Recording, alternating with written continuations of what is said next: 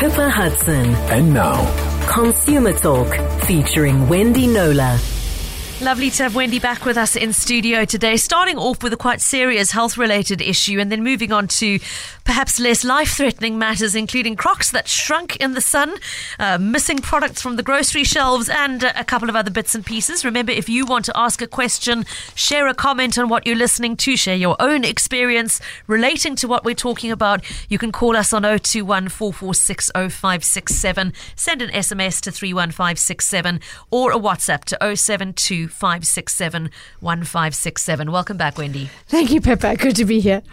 It was many years ago now that I remember first hearing reports about this new wonderful cancer drug called Herceptin, and I do recall clearly there were several patients who had to fight long and hard to get access to it, Wendy. First to get it approved for use in South Africa, then the fight began to have it covered by the medical aids.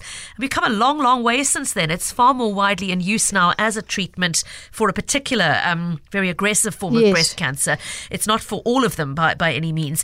It's not quite universally accessible, though, as our case today examines. No, exactly. So, yes, and I remember as a consumer journalist way back, when it was first introduced, trying to fight unsuccessfully, I have to say, on behalf of several women whose medical aids said we won't pay and that for was it, in the private healthcare sector. So, but yes, as you say, things have come a very long way.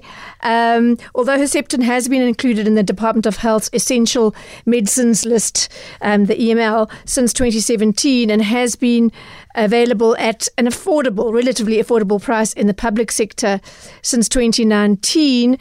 The Western Cape provincial government is still not providing this life-saving medicine to women who qualify for it, rather. And how I stumbled upon this was that last week the Competition Commission alleged that pharmaceutical giant Roche had overpriced its breast cancer drug trastuzumab. I'm so bad with pronouncing medicines. Is that right? Trastuzumab. Your guess is as good as mine, Wendy, but we call it Herceptin in the market. Is it the same thing? Yes, the brand name is Herceptin in the private health sector, and in the public health centre it's known as Herclon. Trastuzumab, whatever. Forgive me if I'm pronouncing that wrong. The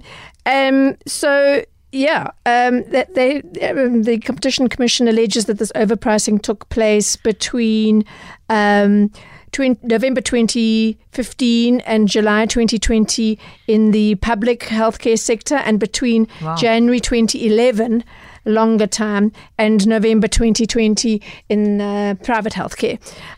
So the Commission announced that it had filed a referral to the Competition Tribunal for prosecution of the Swiss-based pharmaceutical company because it estimates that more than 10,000 breast cancer patients, that's the aggressive form, HR2 positive plus. I don't know how you say this, but it's that. Let's just refer to it as this particularly aggressive form of breast cancer. They say, and this 10,000 was nearly half of the total number of newly infected patients in the private and public healthcare sectors, according to the Competition Commission, who've had to do their own sums because apparently they weren't provided with the figures. And they say that's because they weren't specifically able to receive treatment with trastuzumab between 2011 and 2019 because of the excessive prices that Roche was charging for the medicine. Okay, so 10,000 people didn't get the drug that could potentially have been a game changer in their treatment because of excessive pricing. Yes, that's the allegation. And that number represents about half of those who were affected. So, it's quite a strong substantial allegation. Class, put it that way. So when I got that press release, I started looking around for comment, and I got in touch with Salome Meyer of the Cancer Alliance, and she also represents Access to Medicine, the Access to Medicine campaign. And I asked for comment on the development, and this is what she said. She said, our first win for equitable access was the inclusion of trastuzumab on the essential medicines list in 2017, and the subsequent ruling of the Council of Medical Schemes 3 years later to rule that the treatment with trastuzumab for this aggressive form of breast cancer is a prescribed minimum benefit. The availability of biosimilars since 2019 was a further win and allowed for more affordable products to be available for these women with this particularly aggressive form of cancer. Okay. But here's the but. Despite this medicine being available in the EML at the affordable price of 4,000 599 Rand per treatment in the public sector.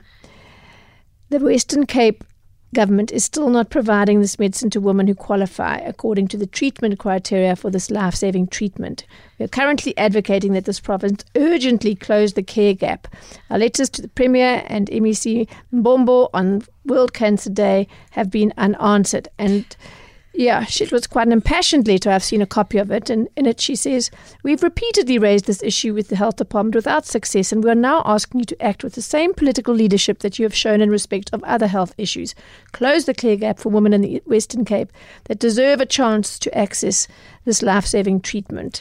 Wendy, is it only the Western Cape that is not using It would appear so. It would appear so. I was trying to get confirmation from Salome before coming on air, and she hasn't responded. So I stand to correction there, but she most definitely did single out the Western Cape. Okay.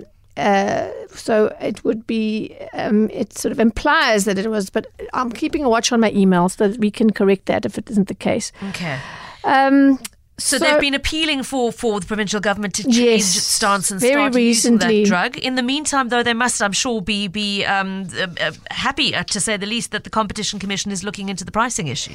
Absolutely. She said the announcement is a significant win indeed, not only for the Tobeka Daki Trastuzumab Access campaign. That she was a woman who died before she campaigned for it. No. She had this form of breast cancer and she sadly passed away. So without access to it. Without access to it, yes. And she says it sends the message that price gouging is unacceptable. What is, however, clear is that there's a complete disconnect between the various departments that are involved in access to medicines, and it's time that we ensure synergy between the various departments to ensure equitable access to life-saving treatments. Medicines cannot be equated to ordinary commodities such as photocopying paper. We need other rules that regulate people's lives. Has there been any response from the Provincial Health Department yet, Wendy? There has. Marika Champion, who's the Western Cape Government's Director of Communications, said the public health sector wishes to improve health outcomes for all our patients, and it must weigh many different priorities: costs, clinical benefits, and potential quality of life benefit for all our patients. Based on the best available evidence, we continue to offer the standard package of care, which consists of medical management protocols, surgical management, as well as radiotherapy, which form important aspects of the treatment regime for women with breast cancer. Weighing the available evidence, treatment with trastuzumab amounts to a 6.4% absolute reduction in death as a result of early HER2 positive breast cancer, and is currently not part of the standard regime in the Western Cape. Well, we knew that. She said there was a longer clinical explanation. If I wanted it, I went back and said, yes, please, and I haven't had that either. So that's where the story sits now. I was hoping to hear from Salome with regard to this claim that it amounts to a 6.4% absolute reduction in deaths, because it's certainly in my, albeit not too extensive, investigation into this after the Competition and Commission's announcement of last week. I spent a couple of hours reading up on this drug, and it certainly did not seem to be debatable any longer that it has a dramatic effect. Yeah. I mean, from WHO down to, we've seen it locally, Essential Medicines List, the Council for Medical Schemes funding. So, yeah, I think that this is a campaign that's now going to step up, certainly here in the Western Cape, in light of what's happening on the Competition Commission side, and it'll end up in the tribunal. So definitely one to follow, and one that we're going to come back to. Thank you. Well, thank you for flagging it. Wendy, it was World Cancer Day on the 4th of February. That was two weeks ago or so, and we had a whole show on the theme, including conversations around treatment developments and a chat with a breast cancer survivor. And I'm thinking of what she said to me. She didn't require Herceptin. She didn't have that particular kind of breast cancer, but she did say that the one thing that really played such a positive role in her recovery was that she had access to the treatment that she needed, no questions asked. Yeah. Everything was covered by her medical aid, plus gap cover in her case, and she said it was one thing she didn't have to worry about on top of all the other anxiety that comes with that diagnosis. And she said that was really a huge imagine. Emotional and mental burden taken off her shoulders. And obviously, it's for qualifying women. You have to, it's not for everybody. Present with. You have to be the ideal candidate for the money to be spent. And considering what it was, 4,600 rand per treatment for this. It's come down by a huge factor. Huge. It's recent. The last 2-3 years have been massive with regard to affordability. So it's making the Western Cape government stance look increasingly difficult to defend. Yes, shall we say? well said. Okay. Yes. I'll be interested to hear the further defence thereof, though. And again, if we do get that additional feedback that we are looking for on this topic, we'll certainly give you an update next week if possible. Thanks, Wendy, for flagging a very important story that might otherwise have crept a little under the radar. Well, from the sublime to the ridiculous, because these are life-changing matters. Yes, it did occur to me when I was preparing this. The absence of Marmite from the shelves is not, although it is dire for many people. You've been looking into that list of products that people gave us last week that they've disappeared from the shelves. What have you found? And I must just preface this by saying this is why I love my job, because consumerism is so fast and varied. I've been doing it for so long, but it's always intriguing, and you can go from something super serious to something seemingly trivial, but which does actually play a large part in people's everyday lives. Before you go there, can I just share a message that's just come in that gives, when I said that the prices come down by a massive factor, here's the demonstration. A WhatsApp saying, my daughter battled to get Herceptin from FedHealth 10 years ago. At that time, it was 40,000 rand a dose. So it's nearly... so it's come down to a tenth of what it used to be, and still falling possibly. Yeah. Thank you for that, because that's exactly encapsulates what's going on here. Yeah, okay. Thank you. Thank you. All right, back to the Marmite. Or should we start with the prep cream, Wendy? We can start with the prep cream. You wouldn't believe how much time I spent on these items, and I still didn't get to 2 of them.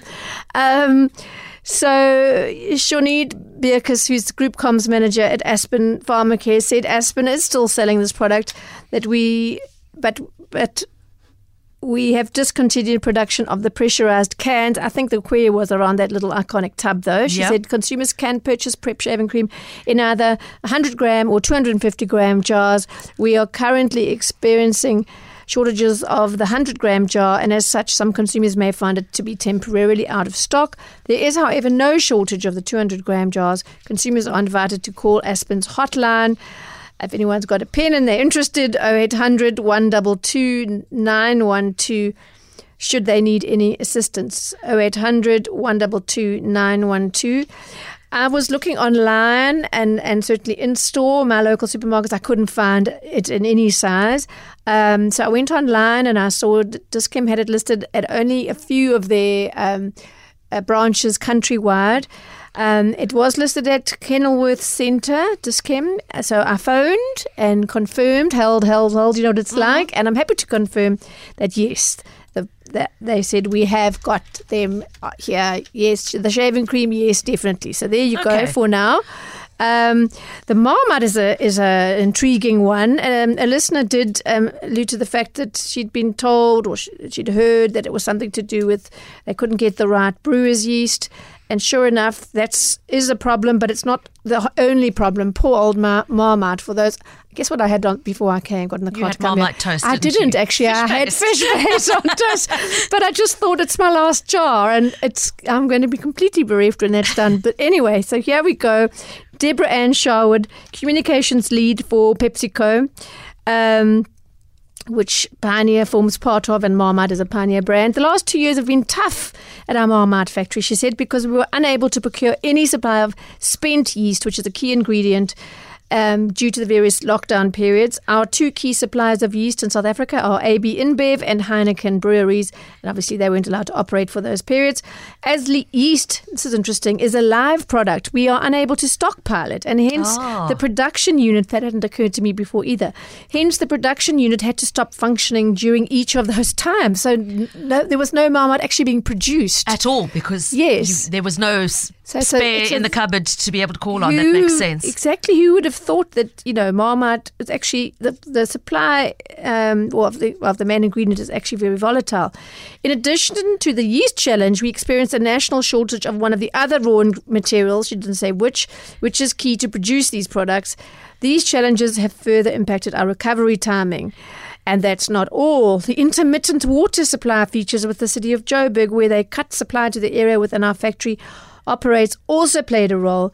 Just so, all in all, despite the end of the alcohol ban, procuring a consistent yeast supply at the right quality, in other words, it must contain a high amount of solids, remains challenging. We are working with our global procurement team to unlock new sources of supply and are optimistic we will find a sustainable solution in the medium term. So, short term, unfortunately, supplies remain constrained. So if you find Marmite, maybe I shouldn't be encouraging stockpiling, but buy a couple of jars. But leave some for everybody else. Yeah, don't buy more than, I don't know, 3. Yes. Wendy, the other one was a little bit strange. There was a question around Cartwright's curry powder, Yes. and they sort of seem to have just disappeared. They have. So I went onto their Facebook page, and the last thing posted there was in March of last year, which read, "If you enjoy a good curry, we want to hear from you. Share your thoughts in a quick survey and you could win one of 3 500 grocery shopping vouchers." Survey ends on the 15th of March 2021, and that was where it ended. Under that and its previous process were just scores and scores of people saying, "I've been using your curry powder for 20, 30, 35 years. I can't make my curry without it. Or none of the other brands give the same taste. What's happened? Similar to the listener we had heard from last week. And there's just no response. No further posts, no responses to those questions. So I phoned Libstar Manufacturing Solutions, which sounds like something that should be in the motoring industry or something, but they had owned the Cartwrights brand. And they said, sorry, it was discontinued last year. That's all they could tell me. So that is the end of Cartwrights. Can't say I ever used it, but I think I used to a long time ago, but I haven't seen it in a long time. Apparently, the Cartwrights people say Raja doesn't cut it. It's a different taste, and they don't like it. So you can imagine if you've made curry a certain way with a certain main ingredient all these years, that is quite... Having said that, we are so spoiled for choice in Cape Town with the amazing fresh and curry spice Durban, mixes where I'm available. from. That, make a plan. Be creative and try some other alternatives. There are wonderful options out there from a lot of the smaller suppliers. Just have these wonderful... I know my local Spar has got a particular range which I only ever see in that particular outlet, and it is a locally produced spice mix range. I think it's called Cuisine. I've never seen it anywhere else, and it's wonderful. So experiment a little bit. Here's the thing. If I was in that business, I would, and I was familiar, or somebody still had some stock of Cartwrights, I would come up with something that my nose and my experience tells me is as close, and then market it like that. Anyway, just a thought. Unfortunately, I haven't yet been able to find out what became of All Gold's. Well, the listener just said melon and ginger jam. I assume they mean All Gold, and because that's the mass-produced one and I couldn't sort of find it in store online. So it tells me that, again, lack of demand, that they've either discontinued or there's some raw ingredient problem. J&J Dental Floss, I'm hoping to hear from my contact during the course of the show, but for now, I don't know. But again, I was having trouble finding that online. Yeah. Thanks for the update. Before we move on to the Crocs, and I've already got people talking about the Crocs, but Wendy, 2 interesting comments here on Herceptin. One is an email from Leslie who writes just with an update on pricing in the private sector. She says, I received a Herceptin injection in 2020 as part of my breast cancer treatment regime. Had to have one every 3 weeks over a period of a year. And the cost then was 9,150 Rand per injection, 18 of them needed. So a total cost of 165,000 Rand. And that was in the private sector, and it was covered. She said she was on Discovery, paid up to 200,000 Rand, which is the annual oncology limit, or was at the time. So there was quite substantial cover. But beyond that, you then had a co-payment of 20%, and they paid 80% of anything above that amount. Leslie, that's helpful. So 9,000 Rand per injection in private sector. And that was some time ago. And what's changed is Salome said that the treatment is now, I think the number of treatments have halved. The number of doses needed. Yes. So I haven't got the number in front of me, but it's I don't want to say the wrong thing. 9 is how many did our listener have? 18. Yes, I think it's 9 now. Okay, they so were able to. halved. Yes, so that's obviously also brings the price down. So the efficacy yes window has shifted. Okay, so that brings the price down to, what was it, 4,500 rand a dose in the public sector 4,600 at the moment. Leslie, thanks. That's very helpful feedback.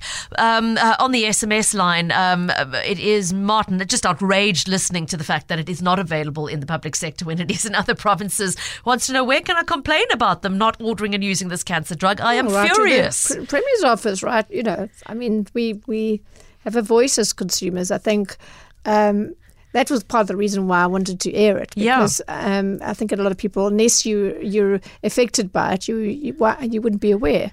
So one thing to do is write to the Premier's office or the Health Department, and then the Cancer Alliance with that Close the Care Gap campaign also just helpful. Google it, you'll find. And place to go. The whole fight for this drug is very meticulously documented and easy to follow. And I went through the whole thing just to look at the timeline. It is fascinating. So they've done a very good job of documenting this. Okay, thanks, Wendy. Thank you very much again for bringing it to our attention. Okay, we've talked about the Prep cream, the Marmite and the curry powder. To the person asking still about fish paste, I'm afraid, yes, it is definitely gone for good. Yes, the last supply. Yeah. What was the date? It was some date in December of last year. The last little jars of Red Row and Pix and Duet were produced. And once they're gone, they're gone. On the West Coast. And as we know, Pioneer was talking about someone buying the license to it, but there's been no word on that. So, yes, people like me are just savouring the last little jar, and then it's over. I'm going to have to take a photo of my last smear. Your last bite of toast. Okay.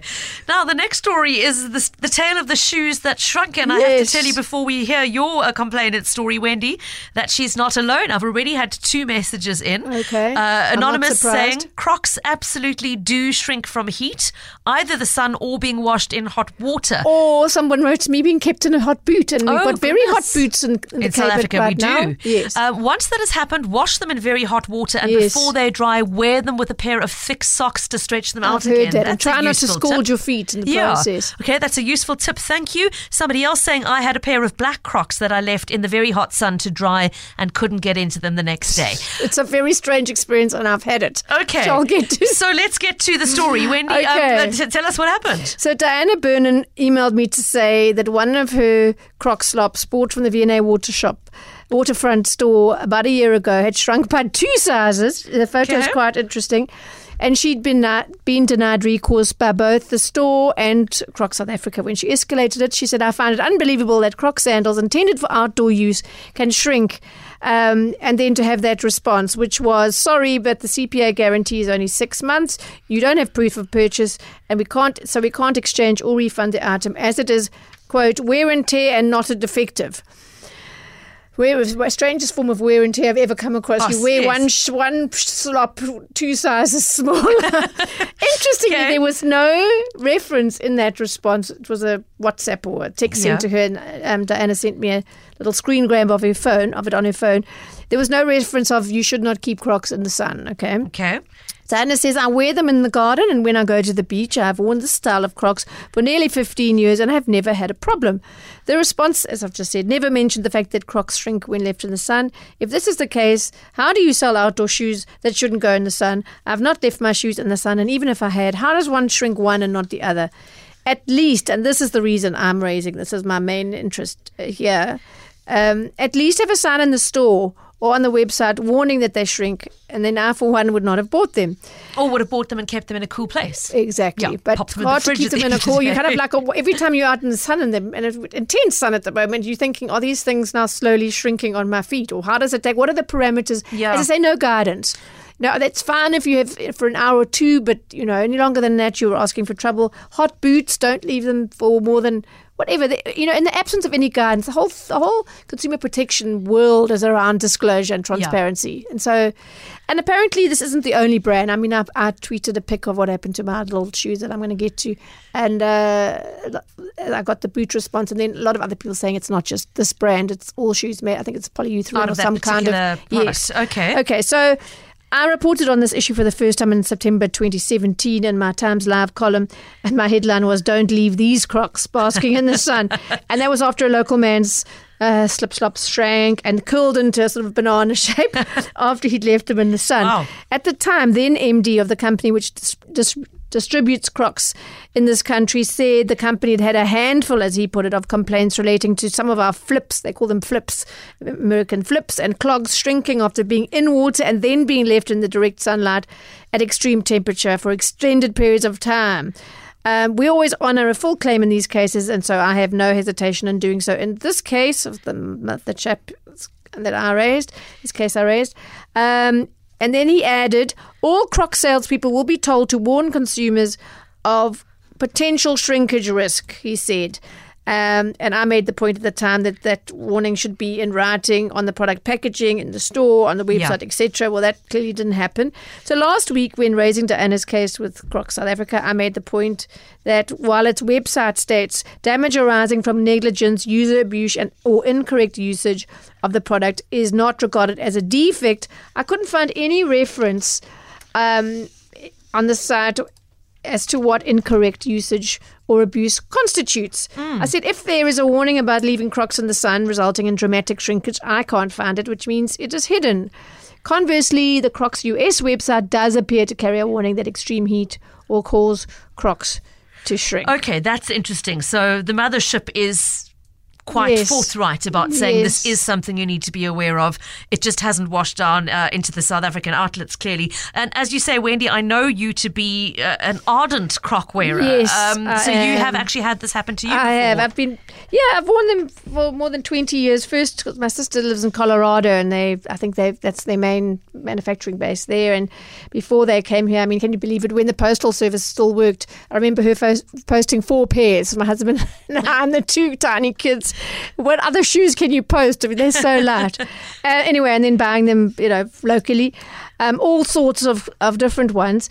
And I've never seen, as I say, any warning anywhere. And would you believe it? I bought a pair of green Chelsea boots, ankle ones, about 18 months ago for use in the garden. And I was away for a week recently. Remember the Plet week? Yes. And when I got back, I'd forgotten. 2017. I'd forgotten all about the shrinking Crocs, and I'd left them sort of in an area that only got sun for part of the day. Oh, wow. So not directly like around the pool or something like that. They were, and anyway, obviously it was enough, and I just couldn't get my feet into them. It took me a while to click what had actually happened. It's just tough for your brain to. It's not something that happens often. Anyway, so that very day that I made that discovery, I got Diana's email.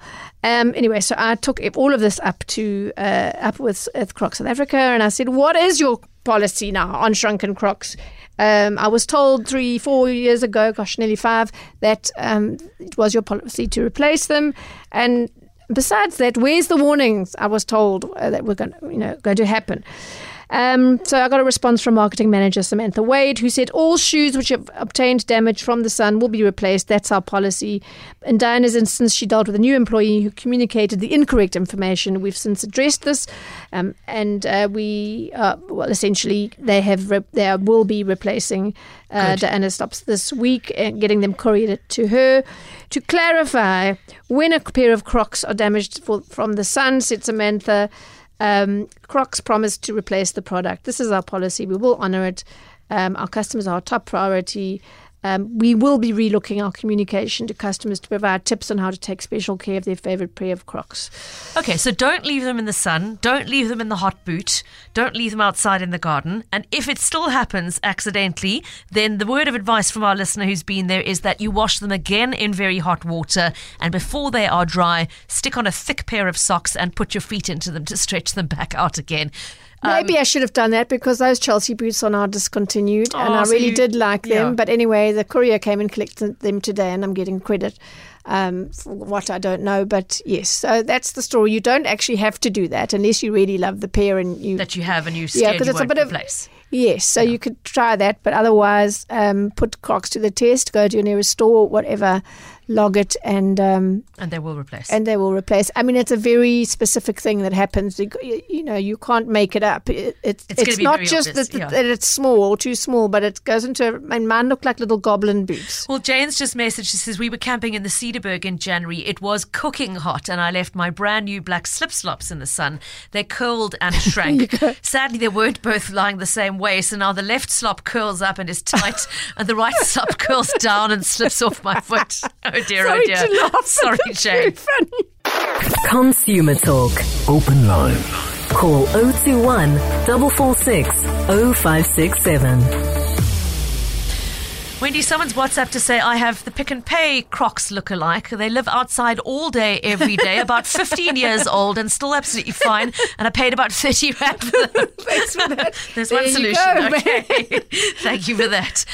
Okay, we're happy to take some open line calls. If you have got a consumer issue you'd like to raise with us, you can call us on 021 446 0567 or pop a WhatsApp through to 072 567 1567. We had an interesting email in, Wendy. Lynn heard us, I think, talking about the third-party supplier issue a couple of weeks ago, how when you're ordering off the big sites like Takealot, etc., you need to be checking whether you're buying direct from them or from a third-party supplier. And she's had issues with this because she said she purchased a Samsung stove in August last year, which malfunctioned the first time it had load shedding. The clock basically can't be reset, and as a result the oven is literally not working. And she said, I've had technicians come in to inspect it twice in both December and January. Both said they can't fix it because it is a factory fault. It is now February, still no oven.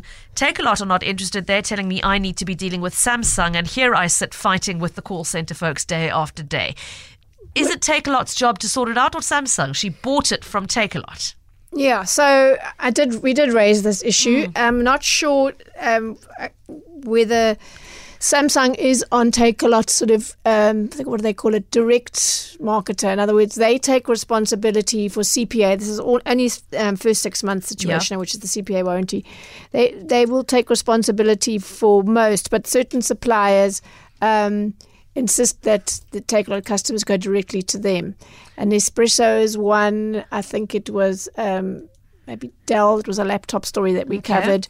And Samsung could well be on that list. I just can't call it up quickly enough now, just on air, where you have to go straight to the supplier. So and I checked with Masspot. I said, is this something on certain brands? I said, no, absolutely not. They take responsibility for all within the first 6 months, any CPA warranty issues, they take responsibility for, and they deal with the supplier on the customer's behalf. So this is when it's interesting to know the policies before you pay, because part of your purchase price covers after sales issues, as far as I'm concerned.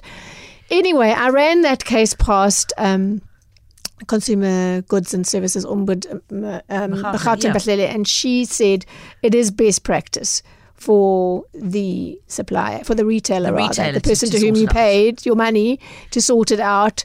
But the Act talks about the supply chain being jointly and severally liable. I remember the phrasing. Responsible, exactly. Yeah. So, I mean, as long as you get some result, and that, if you have a product that's defective within 6 months of purchase, it's fine. But I certainly wouldn't choose to buy a product from a retailer that wasn't going to take responsibility for a CPA defect. So what did she do? I mean, so she bought it in August. It's now beyond the 6 months, but it was within the 6 months at the time it malfunctioned. Yes, so that's what counts. Yeah. And when she says she's spending her days, at call centres, which call centre is she talking about? Samsung or? I think Samsung.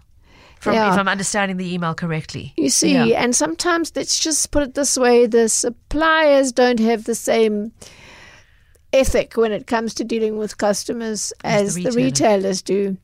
And so that can become the issue. I mean, for someone like me to get involved, I mean, I deal with the retailers. They know me. I know their people without having to look up an email address. I send it through and say, fix, please. I mean, now to start with Samsung, I think I do, with some effort, I acquired a contact there. So what I can suggest, the only thing I can suggest is that our listener emails me and I have a stab at it, and then I can ask these questions again around this issue. All right, Lynn. So I've got your mail, and I'll chat to Wendy after the show about how we take it forward. Thank you for that. Okay, few minutes in hand. I don't know if you've had a chance to research this one, Wendy, because I know George only mailed us yesterday, I think, and you have already communicated with him, but I don't know if you've got the input you needed. George wrote to us yesterday questioning the issue of VAT disclosure, VAT inclusive pricing. Yes. He wrote to say, I had a bad experience with Builders. I assume that's Builders Warehouse. Spent hours Googling the product I needed to buy. Found their option to be the cheapest, and so bought from them. He had some frustrations. He said, first I had to register, then the site went down for maintenance. Eventually we got there, only to find that all the prices on the site were ex-VAT, and I had to pay almost R1,000 more than I had anticipated. Given the schlep I'd already been through and the urgency of the situation, I just paid. But his question is, aren't all prices supposed to be disclosed inclusive of VAT? Yes, okay, interesting one, this, and I haven't shared with you off air what happened in this case, Pippa. Yep. First of all, it's a very important warning, George, because a lot of online retailers, and I mean there are many more of them now than there used to be, know that people compare prices, and so they'll put a VAT exclusive price, and only when you get finally to the last stage of your basket and going to pay does the full amount appear, by which stage you're so flipping committed to this thing that you mostly just click and accept. So I thought that this might happen, but I also thought a company like Massmart, it would be unlikely for them to do that. So let me just get to that. First of all, Section 6, what can they and can't they do? Section 65 of the VAT Act requires that all prices advertised or quoted in respect of goods must include a VAT, or that the advert or quote must reflect the VAT cost, the VAT exclusive price and the VAT inclusive price. So where an advert reflects the VAT inclusive and VAT exclusive price, both must be displayed with equal prominence and impact. Okay. So obviously the right thing to do is to display only the VAT inclusive price, because that's what we pay, right? You can display the rest on your invoice or whatever. The Section 65 provides that the price tags displayed on goods in store do not need to contain a VAT inclusive statement, provided that this fact is prominently displayed at the entrance. Okay. So I did I asked George to give me some examples or some proof of what he experienced, because when I checked, what he paid was the prices that were advertised on the site.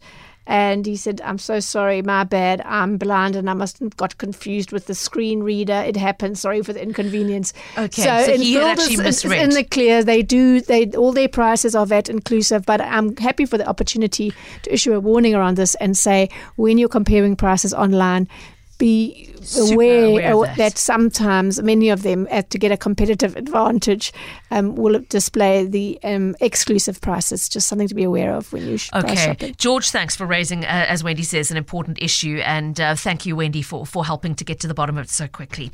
We have to wrap there, and I just wanted to finish with a heads up that next week Consumer Talk is going to be an hour earlier than usual, because we're going to be taking the budget speech live from 2 o'clock onward on the show. So Wendy, we'll be talking to you at 1 o'clock next week, the 23rd of February. No problem. And everybody else, I hope you'll tune in then. If you have got consumer issues to send our way, remember that Wendy's email is consumer@knowler.co.za, spelled KNOWLER, 1 to 2 p.m. just for next week. It'll revert back to the usual time the week after the budget speech. Chat to you then, Wendy. Will do.